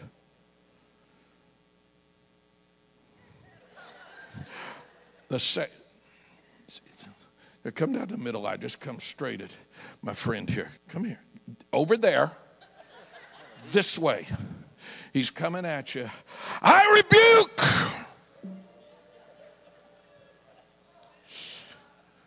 Let's do that again. Let's not break anything this time. Come at him. Get up there. Just kind of gently move. He's coming. He's coming. He's coming to attack. I rebuke the spirit of infirmity. The thundering roar from the heavens comes out of the heavens and drives that spirit back. What I want to get through to you, you can say all you want. I rebuke the devourer. I rebuke the devourer. I rebuke the devourer. But this is part of it, that it's the release of your seed that activates the voice of the Almighty to take authority over the attack against your finances. Thank you, my friend. Somebody give the great man of God a hand. So has anybody, yeah, you can get that with the empty envelope in it. Is anybody getting anything out of this? See, God began to deal with me on this, and he said, and I know I preached a long time, and I don't apologize, but I haven't preached here in a long time, so I make it up for a couple years at least. So that would be like I could preach about 5 hours and catch up, but I'm finishing with this. You got to understand something. There is a barrier that wants to keep you in the place of just enough, a barrier that wants to keep you accepting sickness, keep you accepting fear, keep you accepting grief, and being disheartened and being frustrated. There's a spirit that wants to get you to accept that not enough is okay. There's a spirit that wants to get you to accept things that are anti the will of God. And the Lord said, if you'll do what I tell you to do and you speak to that mountain, it will move and you will cross in to not if, but when. I think somebody ought to give God a praise. No, I think somebody ought to give God a praise. No. I said I think somebody ought to give God a great, put on the garment of praise kind of praise. Glory to God. Glory to God. Glory to God. Come on. Put your hands together. Shout with a voice of triumph. Lift up your voices toward heaven.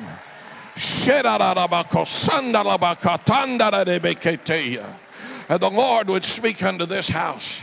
And I declare unto thee that the first of the coming month is the beginning of the second half of the year. And I say unto thee, saith the Lord, that this second half of the year shall be a time that I shall truly create overflow, that you shall see the manifested blessings of God, not just in your finances, or not just in your body, or not just in your relationship, but in all of them working together to produce good. I say unto thee, the spirit of the enemy has tried to bring a mindset of limitation, but I am breaking that off, and I am breaking it off of you tonight. You came through these doors. Many of you came through weary. You came through the doors with frustrations. You came through the doors with battling discouragement and depression. You came through the doors in pain in your body. Many of you that are watching right now have been struggling mentally, emotionally, physically, financially. But I say to you, the victory is yours and the battle is the Lord's. And I say to thee, in the second half of this year, you shall see victories like you have never seen before. I will put in your hand what you need. I will touch your body with what you need. I will minister to your thoughts with exactly what you need. There is no recession in heaven. There is only overflow. And I say to you, rejoice.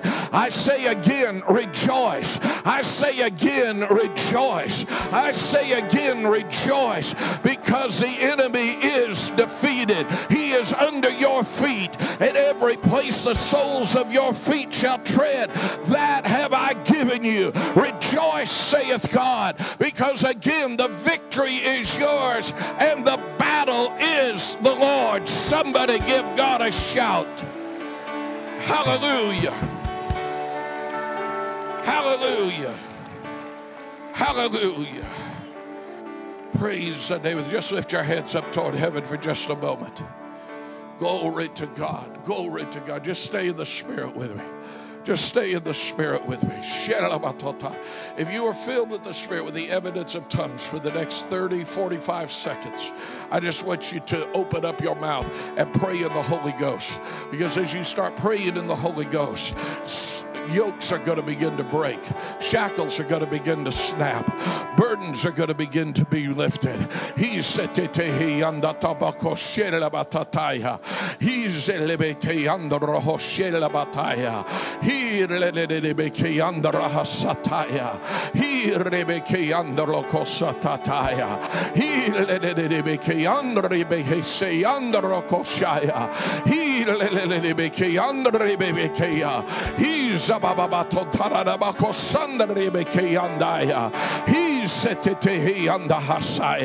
In the name of Jesus, in the name of Jesus, in the name of Jesus.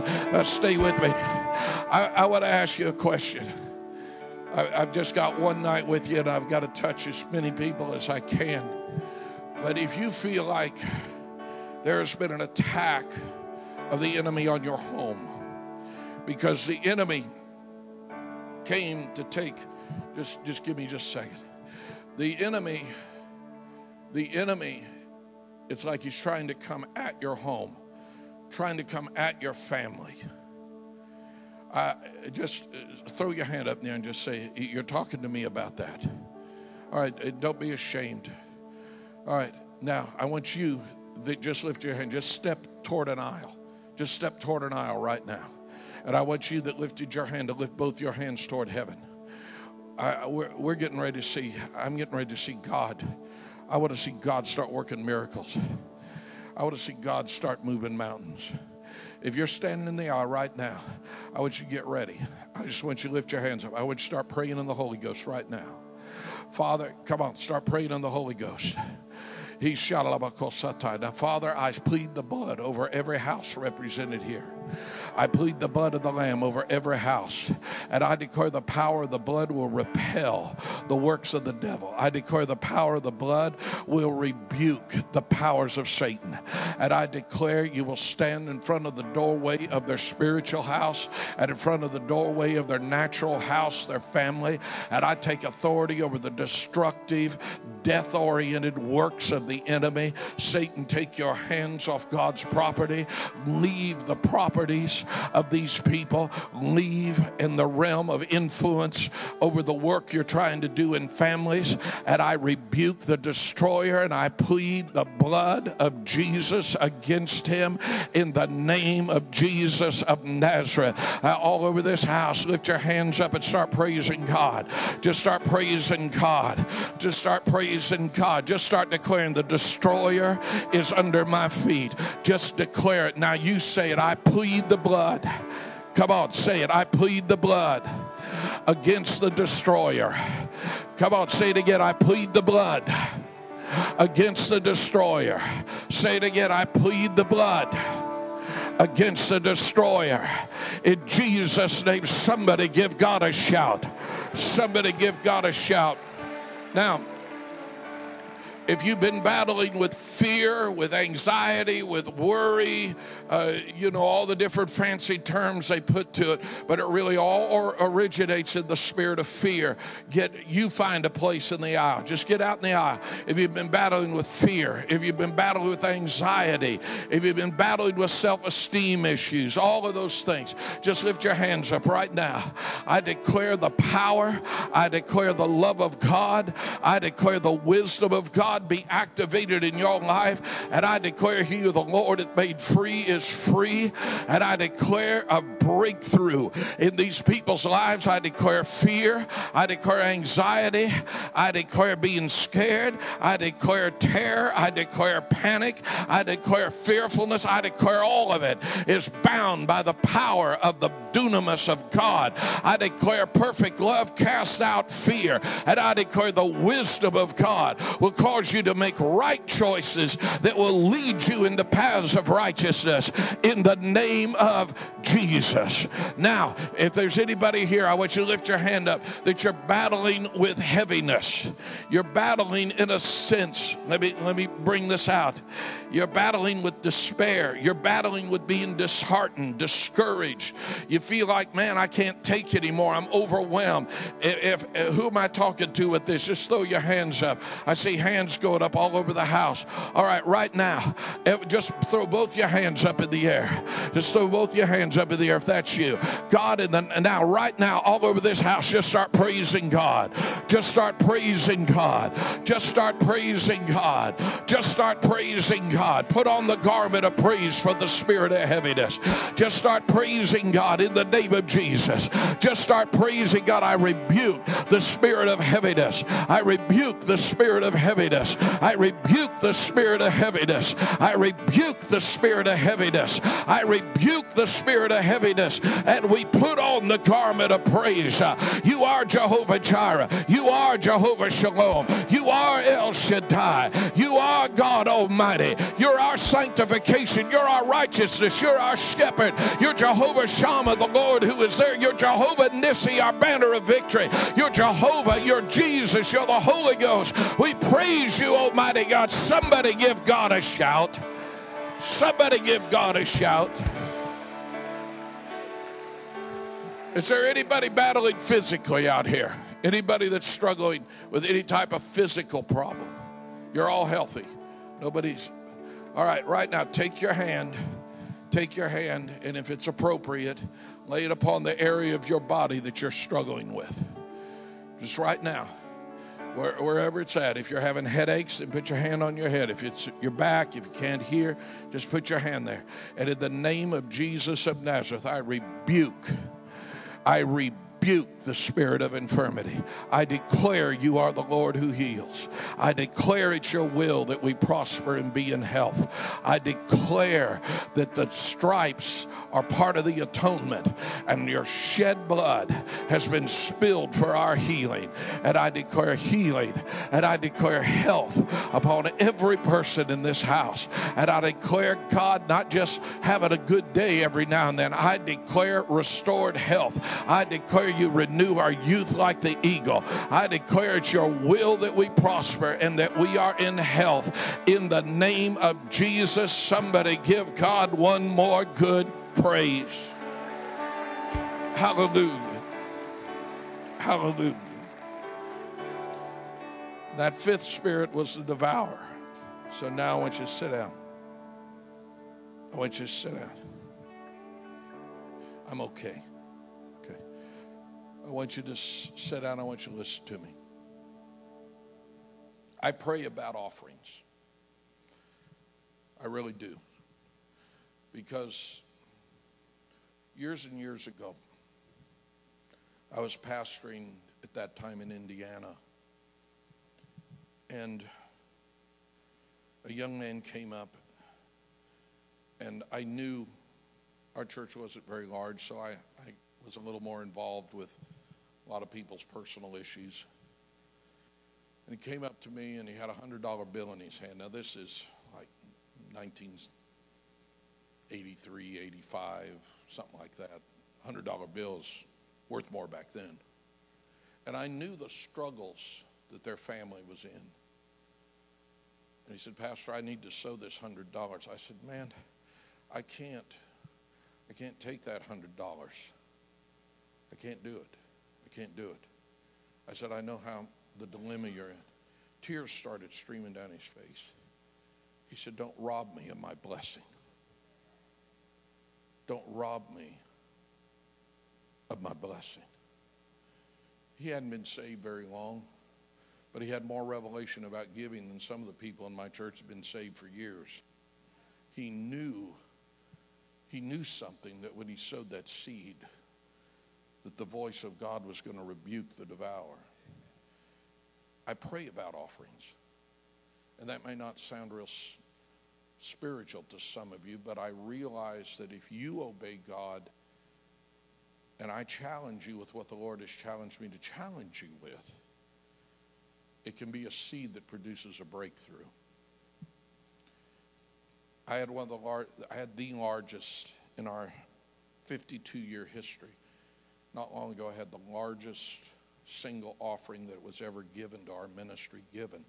It was a church-changing level of a gift. And the young man that sowed the seed, I'd baptized him.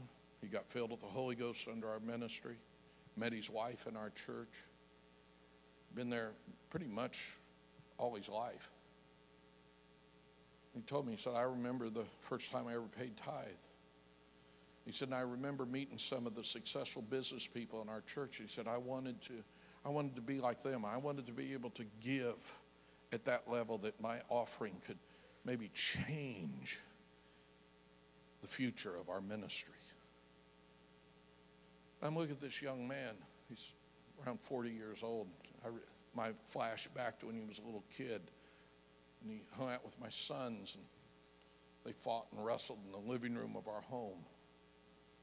And now God had supernaturally blessed him. I said, Pastor, because you taught me to give, because you taught me to tithe, because you taught me to give offerings when I was led by the Spirit, I can do this today because everything God prophesied over me came to pass. So I pray about offerings. I pray about them because I realize that sometimes one seed can be the difference maker. One seed can turn things for somebody. I'm thinking this is a Pentecost conference. And so I asked Brother Eric if he would prepare me 50 envelopes. Is everybody okay? Well, man, now did get quiet now. It's offering time. Just bring them to me. I'm going to ask you to do something with this. And I'm going to ask you to do one thing with this. I know a lot of people give online.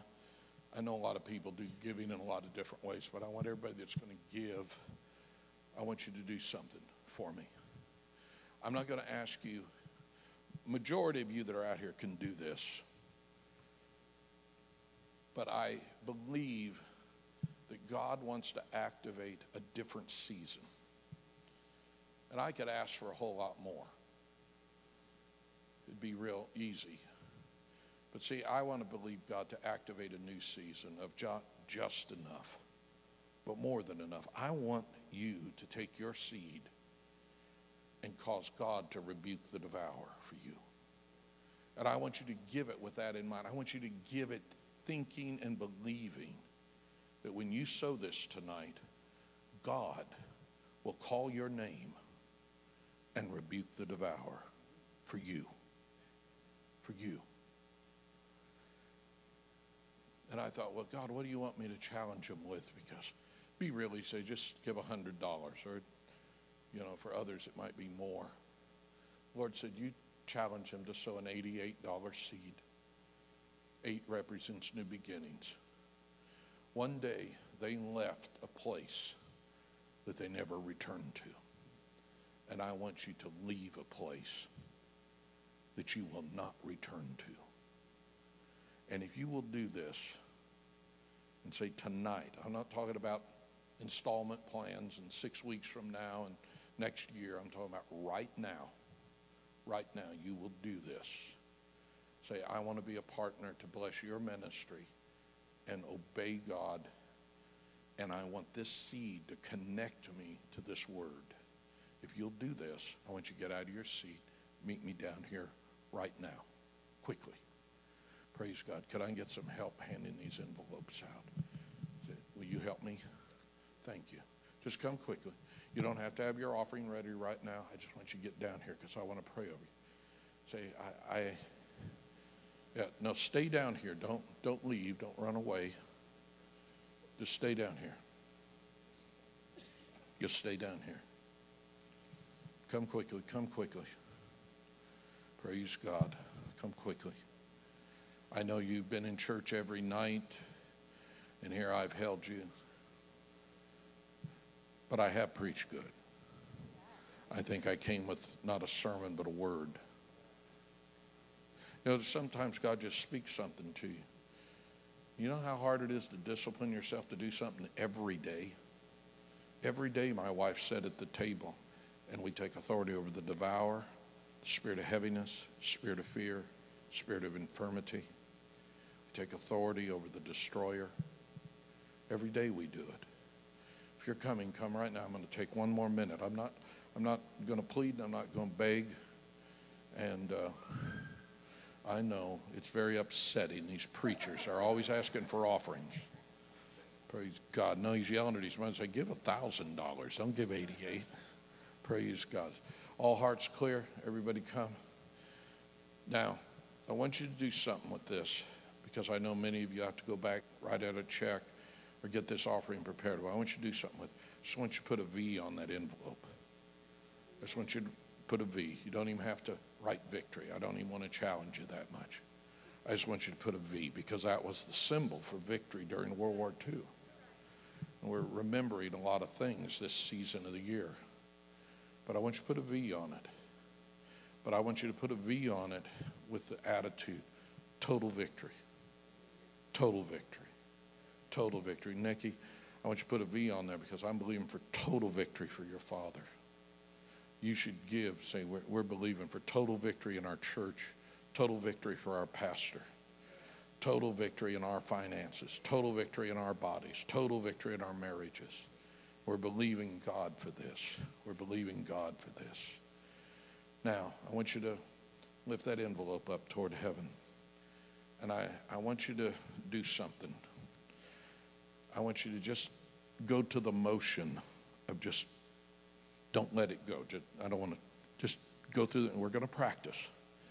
Just go through the motion. Just go through the motion. All right. Now hold it up high. I'm going to show you what's going to happen. All right. Sow it. I rebuke the devourer. Now sow it again. I rebuke the devourer. Sow it again. I rebuke the devourer. Now hold on. Now, I want you to hold it up. And when you drop it, I want you to declare you rebuke the devourer and speak out your name. 1, 2, go ahead. I rebuke the devourer. What's your name? Come on, let me hear your name. Because the Bible said he'll rebuke the devourer for your sake. So, Nicole, when you drop it, say, I rebuke the devourer for Nicole's sake. Come on, try it again. Rebuke the devourer. I rebuke the devourer. I rebuke the devourer. Say, why do you go through all of this? Listen, I go through all of it because I want you to get a revelation. When Jerry Savelle was with it, he said, just don't say you believe it. Say you believe it and you receive it. I believe it and I receive it. And I want you to receive more than enough. God just didn't give enough loaves and fishes to feed the people. He had 12 basketfuls left over. God wants you to live in that 12 basketful leftover route. He wants you to have savings. He wants you to have overflow. He wants you to have more than enough. Lift it up again. Lift it up again. Drop it down and say, I rebuke the devourer. Say it again. I rebuke the devourer. I rebuke rebuke the devourer. Somebody give God a praise. Somebody give God a praise. Glory to God. I felt there were several of you that are going to be down here that took this, because I gave this challenge to where the majority of you that would listen would be obedient. But there's some of you that God is going to deal with you when you, as you return to your seat to write out your check or however you're going to give. He's saying to you, I want you to do this. It's not what he challenged, but this is my challenge. Because some of you need miracles. Some of you need real breakthroughs. That might mean you sow $188. So that means you might sow $588 or $300. I don't know. But I want you to be sensitive to the Lord. And if you will be sensitive to the Lord, God will bring breakthroughs. And Nicole, I don't know what this is all about, but there is a major financial breakthrough coming to your house. There's a major financial, and I know how you and Randy both serve in the church and in the ministry, but I presume Randy's probably got his fingers in some other things because he always does. But I see a contract. I see something being activated that is going to release miracles greater than you guys have ever walked in before in your life. God said, the devourer is rebuked. The devourer is rebuked. The devourer is rebuked. The devourer is rebuked over your church. I'm telling you something. I didn't just accidentally bring you up here. I want you to see this, that every time a seed gets sown in your church, every time you sow a seed, every time you sow a seed into the kingdom of God, the devourer is being rebuked and blessing is coming to the people. It's coming to the people. Same thing in your ministry and all of you that are standing before me. Just do it again. Just do it again. Just say it again. I rebuke. Say it again. I rebuke the devourer. Say it one more time. I rebuke the devourer. Praise God. I want you right now, lift your hands up and say, thank you, God. I'm expecting more than enough. I'm expecting more than enough. All over the house, somebody give God a praise. Everybody that's in the house, you can slip back to your seats and prepare your offerings, and then we'll receive them. That I want you to prepare your offering. You that didn't feel to come down and do this, fine. You're doing what God's telling you. When you sow that seed tonight, the devourer will be rebuked. And I declare you're going to feel better. I declare pain and swelling is going out of your body in the name of Jesus. I see something shifted in your church, my friend. What town is that you're in? Kenton. I see something shifting in the church. And God, I want you to hear me on this. There are 3 people in your church that are getting ready to get some major breakthroughs in their businesses or in their careers. I see something shifting for them. Because a lot of times we're always praying, God, send us people that are wealthy. Send us, and there's nothing wrong with that. But God spoke to me a few years ago. He said, I'm going to make millionaires in your church. And I have seen this happen over the last 2 years, that I've watched people go from where they were into supernatural, miraculous overflows. And there's 3 people, I don't know, I'd love to say 20, but there's 3 that you're getting ready to watch God miraculously intervene. And they're going to sit down, they're going to bring checks, and they're going to say, this is the beginning of what God's doing. And it's going to help shift the vision. It's going to help enlarge the vision. And God said, I didn't have you here by accident tonight. You needed to hear this word. And God said, the barriers are moving. The barriers are moving. The barriers are moving. The barriers are moving. You say, well, you didn't prophesy over me. I've been prophesying over all of you all night. I've been speaking a word to you. There's a presence of God that is upon you, sir, and virtue is flowing through your body right now. There's strength going into you. There is strength going into you. There is healing, anointing going into you. You look strong, you look healthy. But the Lord said, my power is permeating through you from the crown of your head to the soles of your feet. And God has heard your cry. And when I talked about worry and I talked about anxiety, you've been struggling, you've been battling. You're a woman of faith, but you've been going through it. And the Lord said, perfect love casts out fear. The miraculous dunamis of God and the wisdom of God. I see the glory setting down in your house. You both are going to start feeling better. You get up some morning and say, God, I know I slept 8 hours, but I feel like I didn't get any rest. Lord said, your body is getting ready to get rejuvenated by the power of the Holy Ghost. And you're going to say, thank God for that crazy preacher, because the spirit of fear is off of me. The spirit of infirmity is broken. Somebody better give God a shout tonight. Give God a praise tonight. Glory to God. Glory to God. I want everybody in the house. I want everybody in the house to be a giver. I want everybody in the house to be a giver. I want everybody in the house to be a giver. So I couldn't do what you asked for in that offering. I didn't say you had to give that. Some of you are going to do more than that. Some of you will do as close to it as you can. But I want you to sow it. And I want you to sow it believing for total victory. And I want you to start sowing, believing God that it's not just enough, but it's the God of more than enough. Amen. Everybody lift your offerings up toward heaven. However you give. Do they give on apps and online and all that kind of stuff? I figured they did. Yeah, I saw Gerald's got his phone up. God bless that iPhone. Praise God. I couldn't pay the bills without all those people that give on their phones. They tell me what the numbers are when the offering comes in the bucket. And I said, oh, praise God. There's all those offerings that are coming in on the phone. That's what gets us over the top. God, in the name of Jesus, I declare right now that the devourer is, just do that motion with that seed. I declare it in Jesus' name that the devourer is rebuked in Jesus' name. Now bring me some offering containers. You've got the sacred vessels in the house. Praise God. How you doing, my friend? Praise the Lord. I want everybody to stand, everybody to come. I want everybody to give.